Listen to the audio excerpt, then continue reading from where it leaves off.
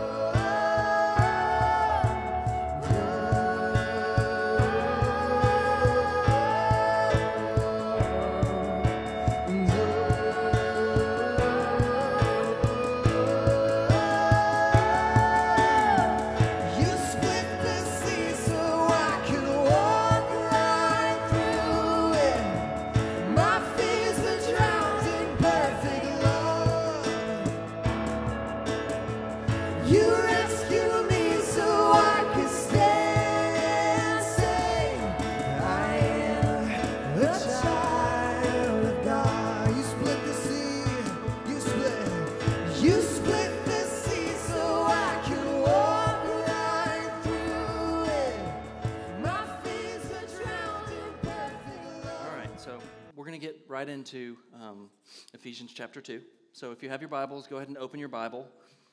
Turn on your phone apps if you have them, and then you can follow along up on the screen.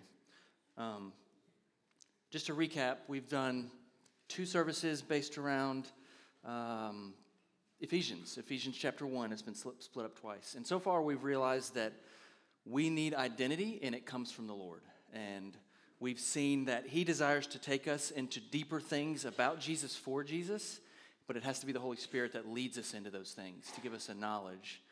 And we've seen that according to chapter 1, the perfect church is a church that is in love with God up and is passionately in love with brother. And in fact, it's impossible to be truly in love with God if you don't love brother and sister. We've learned that that's the church he's coming back for. I feel like that's the church we're falling into, that category, that we love God and love him well. And I'm just thankful for that. This week we're going to jump into chapter 2, which is really about God's masterpiece. And some of the language used actually is the words for masterpiece or poema. And he's trying to show in chapter 2 to a group of people who already believe that this is what you were saved out of, legitimately who you were, that you can own it, that this was who you were. You can own that this is how you were saved, and that this is who you're becoming and how you're supposed to live it out. So this chapter is really like the gospel compressed. It's like gospel concentrate. Ephesians chapter 2. It's potent, it's full, and it's spoken to a group of people who already know the Lord. Crazy. So this made me think of a conversation Sarah and I have had recently about an author we both love, Henry Nouwen, who fell in love with a painting by Rembrandt, which was called The Return of the Prodigal Son, okay? So this painting, he would travel to a different country and stay in hotels to just sit in front of this painting for hours. Sometimes even after closing time, they would let him stay after to just sit and look at the image that he painted of the Father and the found Son and the Son that was there all along. And then Rembrandt's always in his pictures. I'm not sure why he does that, but I'm not going to be like, Rembrandt, come on. So I wanted to let you guys look at this picture really quick. That's Ephesians.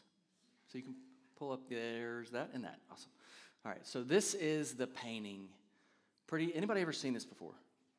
Okay, so this is kind of a big deal. I'm probably going to get this put on the wall somewhere. Not the original.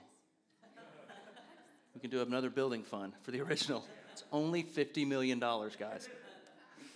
So I just want to give you kind of some insight into what's happening and what's brought to the table. So the father, of course, is holding the lost son, right? So the lost son, he's carrying into this, the prodigal son, recently being found after absolutely making the mistakes. So he's dealing with that, and he's on his knees, and he's broken, and he's alive, and he's, yes, I can't believe this. The Father right above him is just bestowing grace upon grace to this person, just showing, I love you even when you were away. I came after you when you were away. And then the other son is to the right, and he looks like a dad, but he's a son. And he comes to the table, and even in the passage that you've all read, he's frustrated, and he even verbalizes his frustration. I've been here all along, I've been here all along.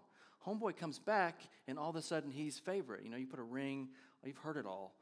And you kind of know that he brings to the table, like, he's dealing with, all right, so I guess even though I stayed here and did the right things, this person is now allowed to be here, even though he did all the wrong things. And this just image. And I don't want you to spit this out at me, but I just want to ask you, who do you feel like in this painting you relate to? Like, who do you feel like you connect with and understand? Who is your compassion kind of pointing towards in this painting? And there's actually 5 images of people in this, right? And actually 6. There's the Father, the lost son, the found son. Then there's Rembrandt. And then there's 2 images in the back, and there's a lot of theories on those. And but who do you feel like you relate to in this passage? Because in this chapter that I'm about to read you, there's really 2 groups of people.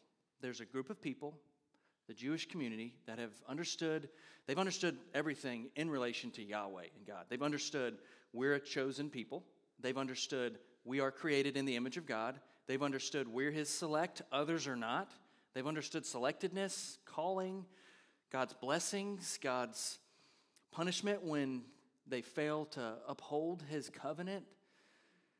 This is all people in this passage. And then we have the Gentiles who come into this passage, and they are definitely not familiar with being sons and daughters of Yahweh. They are familiar with being excluded. They're considered not even in the same class or category as the Jewish people, now finding themselves at the same table. So in this passage, you have these selected sons and daughters, carriers of the Torah. And then you have these newly found sons and daughters trying to figure out, is this real? Am I allowed to actually be here? Is all this for me? And you see them interacting with the passage I'm about to read in 2 different ways, right? I want to ask you, God's saving message, the grace-filled message that you know was from him, where do you stand with it? Just the simple gospel message. Not anything too deep or intricate, just simply, for God so loved the world that he gave his only begotten son. How do you approach that, right? Like, personally, when you approach that, is it just another story? Is it something mom and dad have talked about? Are you a first generation? This freaks me out. Are you a first generation Christian? Do you know how for me, this is a sad thing about our church, not our church, but just the church in general.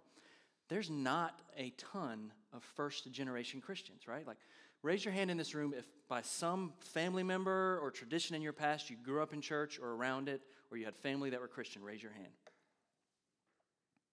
Now, raise your hand if you are a first-generation Christian. You are the first in your line. Raise your hand. That freaks me out and makes me want to scream. And I could get like teary-eyed here, but somehow, not grafted in by anything that was taught to you by mom and dad, you found Jesus. Somehow, the grace came to you in a way that was real. That freaks me out. God's called us to those people, right? And here's where I struggle, and here's where I'm also free. When we decided to plant this church, we wanted to see that church could be done in a healthy way. Like, we were just tired of it being about important people that were more important. So we've spent the first 2 years really trying to build a healthy culture where people can come in, be discipled, and then go. Like, that's everything to me. If you leave our church for ministry, I'm gonna be high-fiving you on your way out, going to spread the gospel, right? But one thing that God is breaking my heart for, first-generation Christians don't just walk in here. You know who walks in here? 3rd and 4th generation Christians who want to be healthy finally, which is not bad. That's kind of what God's done. Do you know who God's calling us to? First generation Christians that don't even know who he is yet. And do you know how he sends his message to those people? I'm going to tell you in a minute. Is that cool? Ephesians 2, 1 through 3. I'm going to read this to you. Open your Bibles. This has historically been one of my favorite passages in the Bible. This whole chapter 2 has probably done more in my life than any other chapter in the Bible. So I'm going to read it to you. As for you, you were dead in your transgressions and sins, in which you used to live when you followed the ways of this world, and the ruler of the kingdom of the air. Just a little bit of tidbit of feedback here. This culture believed deeply in beings. They believed even the outer sphere of the earth had a bubble around it, and then that's where all these spirits lived, right? We believe that we don't fight a battle of flesh and blood, but of spirit, right? We believe this as well, not even as much as them. This is what they believed. They had legions of angels that they actually ranked, and everyone knew them. Here's who was what. Here's who was what. So when this talks about this, they're talking about the opposite. The demons actually ranked and actually about and being and filling the earth to infiltrate the spirit who is now at work in those who are disobedient.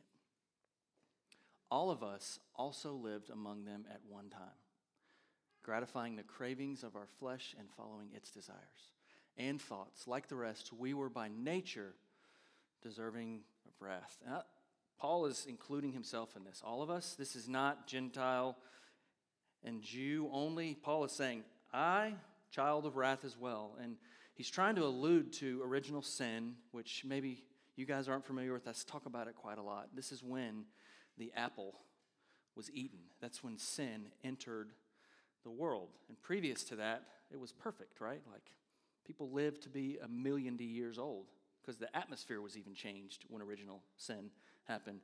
So the apple was eaten, and then every person born from that point forth was born into sin. What does that mean? That it's not that you chose to sin after you were born, it's that your nature is sinful. And I was telling Sarah, like, when I'm reading this, honestly, like, this is hard for me. I don't know if it offends me, but I really struggle with this passage. You know, like, people are bad.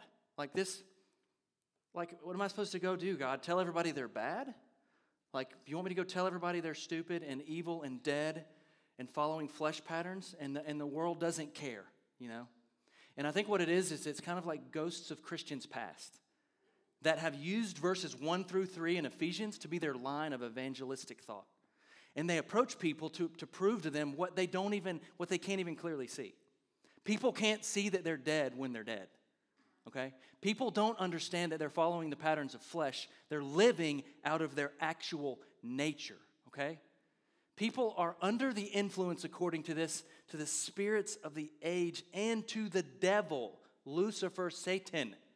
Those 3 words don't get mentioned a lot in church. They're under his influence because he is the father of the flesh. And so every person born after original sin up until Jesus lived in this nature. So God had to provide outs through the Old Testament covenant, through the Old Testament tabernacle, through priests.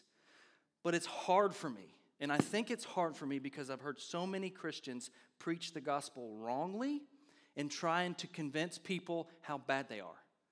Most of us don't really need any more proof of how bad we are. We see it every day. Even Christian who wants to live completely holy for the rest of their life, you couldn't stand on this stage and tell me you did not sin in the past week. All of us don't need more proof of how depraved we are. It's not what we need. You know, like, that's not what he's trying to do. And here's another truth. Before Christ, librarian as well as murderer are all at the same table. There's not a ranking of you're going to face different consequences on planet Earth for your sins here, for sure. You know, if you decide to kill someone, you're going to pay with your life in prison. You know, and a librarian's not going to pay for being a librarian, other than you have to sit in a chair all day, and that sounds terrible. Unless you're a librarian, and then I support you. But all depraved. Doesn't matter what class. It doesn't matter president. Doesn't matter in prison. All depraved, right? So my job, Jesus, is to go into the world and tell them, you're depraved. You're depraved. You need Jesus. Step away from me, Kirk Cameron. I don't need to know again how bad I am. And so Jesus enters the picture. Sorry. And while in this state, we follow the desires of the flesh, right? And I want to read to you Galatians 5:19 through 20 in two different versions. The first version is NIV. And this is brutal. This is brutal. But looking at it from your perspective back into it, you can relate, right? The acts of the flesh are obvious: sexual immorality, impurity, and debauchery, idolatry and witchcraft, hatred, discord, jealousy, fits of rage, selfish ambition, dissensions, and factions. Now, just because I want to read it to you in the Message, or what I like to call the massage, this will not be my primary text, but I like some of the phrasings that it does. It is obvious what kind of life develops out of trying to get your own way all the time. Repetitive, loveless, cheap sex, a stinking accumulation of mental and emotional garbage, frenzied and joyless grabs for happiness. Trinket gods, magic show religion, paranoid loneliness, cutthroat competition, all-consuming yet never satisfied wants, a brutal temper and impotence to love or be loved, divided homes and divided lives, small-minded and lopsided pursuits. Eugene Peterson was onto something when he did that. Seriously, he has a way with words. Do you smell what I'm stepping in? I relate to that more than the first, because I feel like when Jesus wants to show me that, he's trying to draw me into something else through compassion. I think when Jesus looks at anyone, sinner, saved, he's trying to take them, look up here everybody, from here to here always. Before salvation, at salvation, sozo, continually being saved, and always reaching back here to walk us over here. Always, even today for you, saint, falling in love with the Lord. He is trying in some way to say, I see you and I would like through compassion to draw you over here. And it will only happen through faith. You cannot work at these things to get this. It's going to have to be me saying, my grace is still saving you by your faith. And in that, I'm going to draw you over here, and works will be produced. That's good stuff. And as I look back at my life, I didn't sense that I was following the spirit of the air and Satan when I was not saved. I didn't sense that. It wasn't like, today I feel like I'm probably just going to wake up and follow Satan for a little while. It's not that, right? And I love in this passage, he's talking, listen to this, you need to get this. He's talking to believers that have already received grace and have tasted it and understand grace so that they can look at grace while looking back at the depravity. We don't even know how to look at sin without Jesus' lenses. We don't know how to look at this without this. And when you look at this and compare it to this, it makes sense. We don't want that, right? I don't want to be so lonely I do dumb stuff, right? I don't want to be so lonely that I abuse people. I don't want to be so lonely that I try and take advantage of other. I don't want to be so insecure that I'm always trying to prove myself to someone. He's reaching into us and saying, I saved you. Now look at this. And we can compare. I used to sense deadness. I wouldn't have said I sensed. I did. I guess in my life, what I felt was completely alone and empty. You would have never seen it. I did know that was there. Like if you think back in your mind to when you weren't saved. What were the thoughts, I almost guarantee anybody that's honest wouldn't say there was like a lot of good stuff happening in your brain. There wasn't like this endless fruit, pre-Christ, as much as this searching for something that's missing, Something is not right in me. People don't need to be proven that. People know that. Something is not right in me. I don't know what it is, and it points back to original sin. We're originally created in the image of God. He started his masterpiece even before you existed, created in the image of God. You look like him somehow. Every one of you. you look like him. His masterpiece began, then sin came in. He knew it was going to happen. I can't explain it theologically. I'm sorry. Jesus comes. He continues his masterpiece to finished works. That's good stuff. So I want to read you Ephesians 2, 4 through 7. But because of his great love for us, God, who is rich in mercy, made us alive with Christ, even when we were dead in transgressions. It is by grace you have been saved. And God raised us up with Christ and seated us with him in the heavenly realms in Christ Jesus, in order that in the coming ages he might show the incomparable riches of his grace expressed in the kindness to us in Christ Jesus. I have not been able to shake that he will show the incomparable grace through us. How is God trying to show the world who he is, right? Like, this is the climax of this story. It's the climax of the Bible. This is what it was written for. Christ sees our, everybody say 1 through 3-ness. Okay. Verse 1 through 3, Christ sees that. He sees that. He sees our 1 through 3-ness, and he has compassion. Can you bring up Psalm 145, verse 9? He has compassion. The Lord is good to all. He has compassion on all he has made, not just who he has recreated. Can you bring up the next one's Romans 5:8? And he sends compassion to the helpless. Look at me real quick before you read it, right here. We're the helpless here. If you want to know who God cares about in any situation, who is helpless, that's who he cares about. Period. Even if they deserve it. Whoever is helpless is who his compassion and grace, his plan, is attacking. Do you know who that is? All of us. All of us helpless. This is why I struggled with 1 through 3. I didn't choose my flesh to be what Adam and Eve wanted it to be. I take ownership of who it is afterwards. But God sees us scrambling, not being able to live full lives, and he has compassion on us, and he always pursues with compassion. Always pursues with compassion. As if he feels or senses or even understands compassion towards anything, something is going to happen. That's him. That's why we did this on Monday night at our life group where we like to go deeper. And we had imaginative prayer, Richard Foster, and the thought that maybe some of us don't like to pray. And how do you know if you're supposed to pray for someone? Do you have compassion for anyone? Because every healing in the New Testament was preceded by compassion. Every single one. It wasn't just let's pray, it was compassion. Somebody's heart was stirred with compassion, and compassion was funneled into something, healing. Who should you begin to pray for? Do you have compassion for anything? Also, do you not have compassion for something? Tag team a buddy. Maybe they have compassion for it. You want to see God answer prayers? Where's the compassion from your heart shooting towards right now? Begin to pray for that. Begin to pray for that. Because that's how he is. That's being Christ-like, because he has compassion on us while still dead.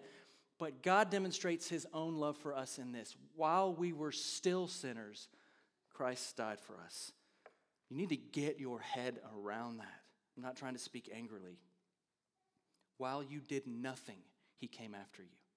While the people around you who are in sin did nothing, he sends us to them before they did anything. He's not waiting for them to change their behavior to be loved by us. Does that make sense? And it's so good when we taste and see this gospel. It's so good. It's like John 13 or 14, and you can pull it up. Ephesians. Sorry. Ephesians 2:8. Can you go back? I think it's still in there. John. Maybe it's not in there. Did I put John 13 in there? All right. This is where it talks about once you taste how good it is, you never want anything else. Once you taste how good he is, you never want anything else. And so he's saying to them, I want you to taste and see. But God, having grace, comes after us. And then we get to live in these realities. I won't break these down for you. We're seated in the heavenlies with Christ, right? We're raised with Christ, where we have divine favor. You know, all these things are deep impossibilities, all accessible now for us. And then it gets to Ephesians 2:8 through 10. And this is where we're going to land, and this is where we're going to spend a little bit of time, and this is where we're going to pray into. You can pull up Ephesians 2:8 through 10. For it is by grace you have been saved, through faith, and this is not from yourselves. It is the gift of God. And so here, this is the great argument with a lot of churches today, a lot of people, like, who deserves to walk into the kingdom of heaven? How does God send his mercy? I do not believe God's trying to convince all of you, even saint in this room struggling in sin. I do not believe he's trying to just convince you how sinful you are. The point of Christianity is not to be sinless. The point of Christianity is to be Christ-like. Does that make sense? Some of y'all just had a problem with that. The point of Christianity is to be like Christ, not the end. It's not sinning is not the end. If it was, then the Pharisees would have been right on. The end thereof is be like Christ. And so there's a harmony to this passage. Everybody say grace. Everybody say saved. Everybody say faith. Everybody say works. Grace, the word for that is charis. It means undeserved. You can pull the slide up. Undeserved favor, right? Faith, the word for that is sozo. Saved, the word for that is sozo. Many of you know that word. I'm going to read this to you. You can go back to the previous one. Saved, sozo. Saved, healed, preserved, rescued. Faith, the word for that is pistis. You can bring the next one up now. God's divine persuasion and workmanship. One of my new favorite, most beautiful words in the Bible means poema, poem, masterpiece, work of art. Finished work considered to be best by artist. Okay? Now can you bring up the newly translated with definitions infused understanding of Ephesians 2:8, which I think is next. This is adding in the definition. And you can write this down if you want to. This should destroy your face. Like you should be destroyed. By undeserved favor, you were saved, healed, preserved, and rescued. Not through your own, but through God's divine persuasion. And that not of yourself. It is a gift of God, not as a result of works, so that no one may boast. And you become his workmanship, or you become his poem, or you become his poema, or his masterpiece. This to me is the reason why we exist. Like Henry Nouwen used to sit in that art studio, or where do they put art? Museum? Gallery? Super good at art. He used to sit there and stare at this, and he was overwhelmed to tears sometimes. You know that you, please look at me, you are seated where you're seated for everyone around you living in 1 through 3-ness to look at you and say, I cannot look away from the beauty that is that. Not because you're perfect, but because you are like Christ. Does that make sense? You're God's poem. So will you pull up the painting again, please? So, when you look at this, right, like, I always relate to the prodigal son. I'm never mad at somebody for coming in, just to be honest. I was super away, super distant. That I could be saved to me is crazy for what I did to people. I know there are people in this room that look at the brother and say, I have done this my whole life, and I feel like I deserve more. They get mad at God. I deserve more. I'm waiting for you to come through. I know that. I'm not bragging on this. I just don't understand that line of thought. I've never looked at God and been like, why? I've never done that. Nothing good about me. I definitely, if anybody doesn't deserve him, it's me for the stuff that I lived and did. But many of you look at the person like me and you're like, him? Really? I've been here my whole life, But here's the point of this painting. And even, I think we should rename the prodigal son. I do. Because, as Henry Nouwen would say in his book, we should all read together one day under a tree. The point of this story is not to become like the prodigal son, and it's not to become like the brother who's been there. The point of the story is to become the father. The point of the story is that you would say to prodigal son, and you would say to person saved, I will give everything for you. That's Christ-likeness. The point of the story is to become the father where everyone else in the picture seems like the main player, but you actually are. And there's no one who is unreachable. And he sends us in with grace. He sends you in not to prove their 1 through 3-ness, but to show them something they have never seen, grace. And there are people in your life who deserve to be punished. He sends you to those people to be the Father and to give what is not deserved. That is Christ-likeness, and that is what it means to be His, not just to be sinless. So Christians struggling today, don't exclude yourself. Feel the Father's hand reaching into this depravity and saying, I want to take you over here. I want to lead you over here. Accusing Christian who points finger. Stop pointing your finger at people and proving their sin. They don't need that. They need to see what's given when they do sin and is undeserved. I'm not going to tell you a show I watch because you'll all judge me. But there's a really gritty crime drama, and I won't tell you the channel it's on because you'll all rejudge me. But I like crime dramas. I see grace in it. I saw Jesus in the face of Idris Elba in a show, and I can't explain it. But he plays the part of a gang lord.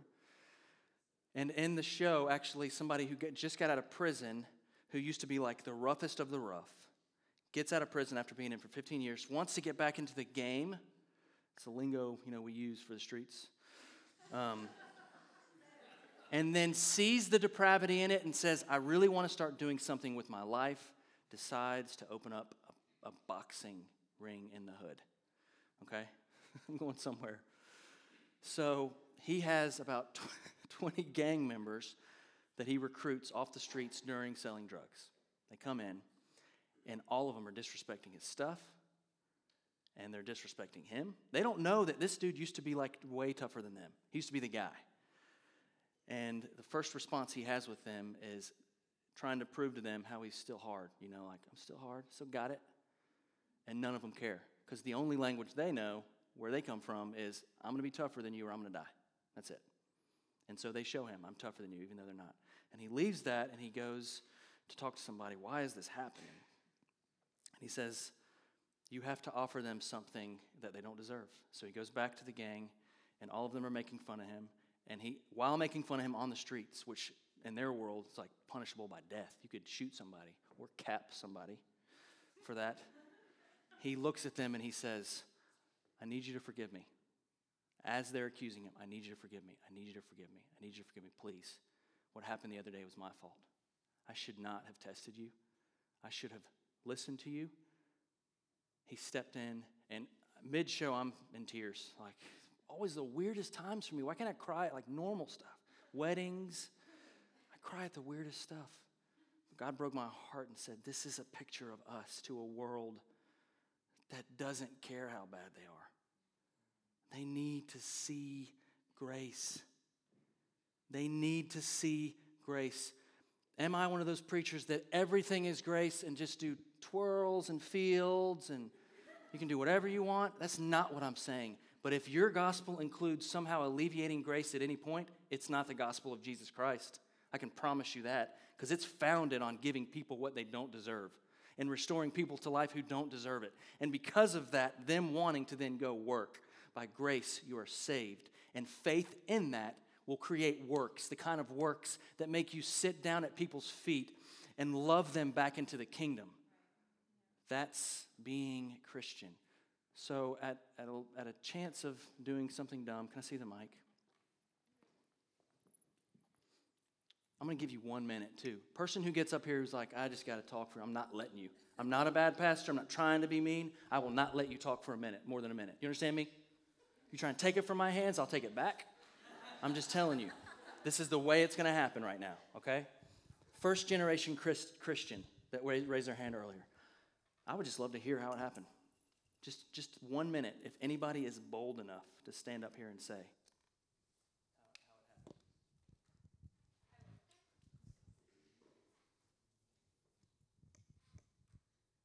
happened. Okay, so the best way to explain it, it's funny because I wanted to come up here and I said, Josh is in charge, he's the head, if you want me to speak, God, because I wanted to share a vision. So I'm going to use the vision as my way of explaining how I came to the Lord. I wasn't expecting that. the way I came to the Lord was before I started college. I was homeless, and I kind of lived all over before that, if you know a little of my story.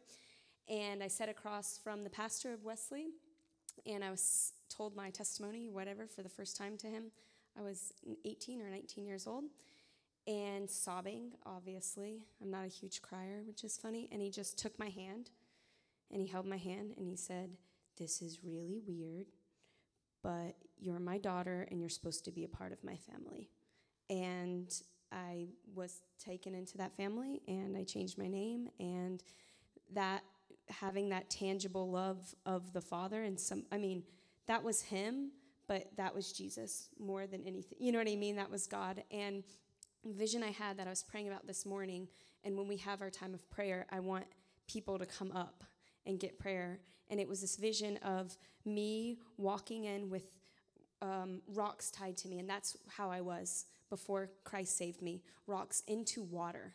And I'm just walking forward, and I'm completely submerged, and then I lift up, and I'm in this beautiful white dress. For guys, you're in this beautiful white robes, wearing robes, completely dry, and the Father's saying, "You are new. That is the truth. You're chosen. You're redeemed. I'm adopted. I am forgiven." And there's people that have rocks still tied to them, and you can't wear your garments of praise and have rocks. And I pray for the Lord, the Holy Spirit, to move in your heart, and for you can get free. God can free you himself right now, but he calls us to a body, and he wants you to open up, and he wants people to speak truth into you. So I'm praying that you come up and you get prayer, or you turn to the person next to you and say, "This is my rock. This is how I feel rejected, and I want us to speak truth in each other." So It's good. That was a minute in the Lord's kingdom. Who else? First generation Christian. Who will be brave in under a minute? Your story's so good. Thank you. All right, you got two. We got two people. 1 minute, 1 minute. You guys both come up here. Pressure each other. Okay. He said first generation Christian. I believe it's first generation believer. You can go to church and not be a believer. So my family went to church. It was a war zone. My family was a war zone. Won't get into it. My mom was an alcoholic. And in 10th grade, a teacher who knew my parents and had asked them to come to Alcoholics Anonymous and the other support group, they refused. They didn't have a problem. So she said, "I'm crossing enemy lines." And she invited me to Alateen, which is the teenage version, support when you have an alcoholic parent. Well, I was raised Catholic, and I had to sneak out of the house, not to drink, not to do drugs, but to go to the Baptist church on Thursdays to go to Alateen. And that's what I did. And that was the first time I heard scripture. That's the first time that God started to speak. It's the first time I had prayer. And that was my first small group. So that's how I eventually became a believer, even though I had technically been a Christian. Amen. Thanks, Veronica. Good morning, I'm Sharon. I grew up in Ohio in the Cleveland area, and my dad was Catholic, and my mom didn't want us to be Catholic, so we were raised Lutheran. And during my childhood, I always had dreams. The Lord would give me dreams about, we used to do seances and stuff like that, and he just gave me some dreams and just said, "Don't do that." So I wasn't saved, but he spoke to me in real ways like that. And as I became an preteen, my sister was diagnosed with multiple sclerosis. My mom had always been sick and had some sort of illnesses that were later diagnosed as Epstein-Barr and chronic fatigue, and my dad was going blind. And I was the youngest in my family, so we had all this stuff going on, and it was just really hard to deal with. A lot of friends doing drugs. I know my brother especially my one brother was into drugs, and so there's just a lot of turmoil and discontent, and just didn't really know, the right way to go. And I knew that I was headed in a not good situation. In the meantime, I was getting involved in church and around good people, so the Lord gave me that. And it was actually, I was getting confirmed, and the pastor finally said, he just said, from his heart, he said, and he was a believer, and he just said, I want you to walk down the aisle as a Christian, and if you've not received Christ yet, here's an opportunity. And so I just did that quietly at home, so there was no fireworks, nothing super special, but I was the first Christian in my family. And so later, I was always praying for my siblings. I still have 2 that are not saved, so the rest of my family is saved. So praise God. One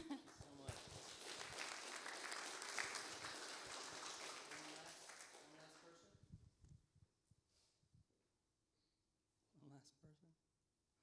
That person's like, all right.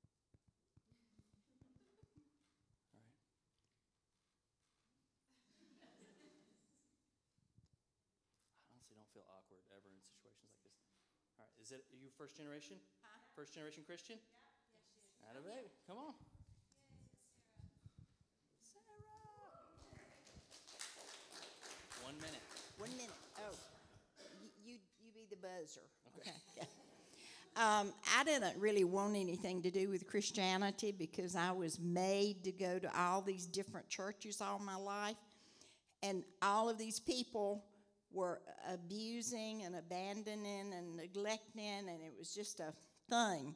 The thing that brought me to the foot of the cross was pain. Pain because I was living like they were. I was an alcoholic with children. I couldn't get sober. And I went into a Christian treatment center and accepted the Lord Jesus Christ 27 years ago. But the other thing is, I had to come to River City to start desiring and realizing I didn't have this. Now, I've said it, I've taught it, I've done seminars, I've ministered it. But in hearing Josh with these 2, I pictured myself, in fact, I told Bill, I pictured myself about halfway across from this one to that one, trying with all my might to get there. But I was trying. This weekend, God gave me this huge download and brought me from here to here. Hallelujah. Hallelujah. And he restored my hearing. Both of my hearing, the hearing of my heart and the hearing of my ears this weekend was healed.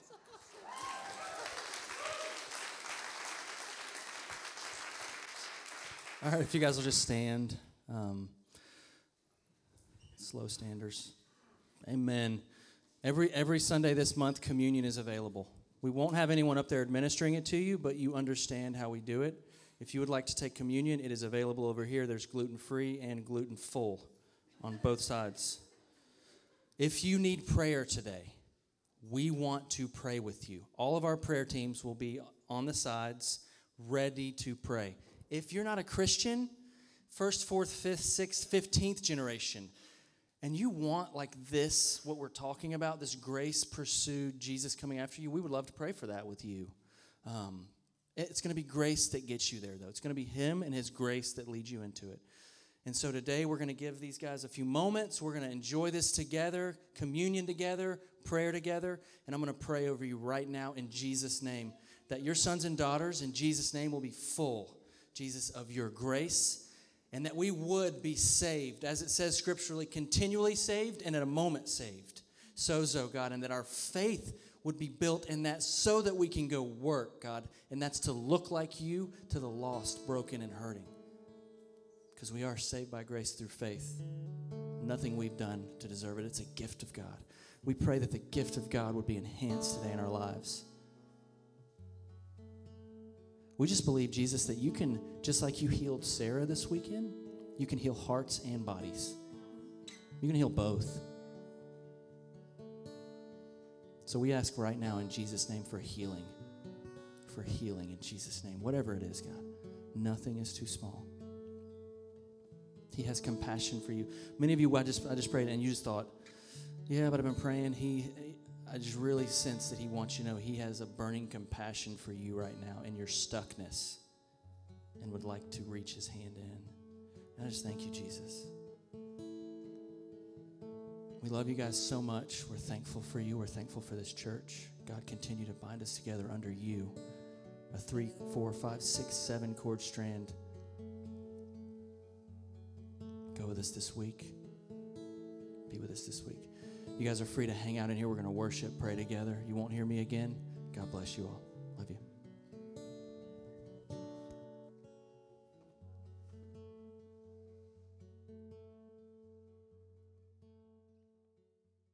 Thank you again for joining us today, and please visit our website at rivercitysmyrna.com.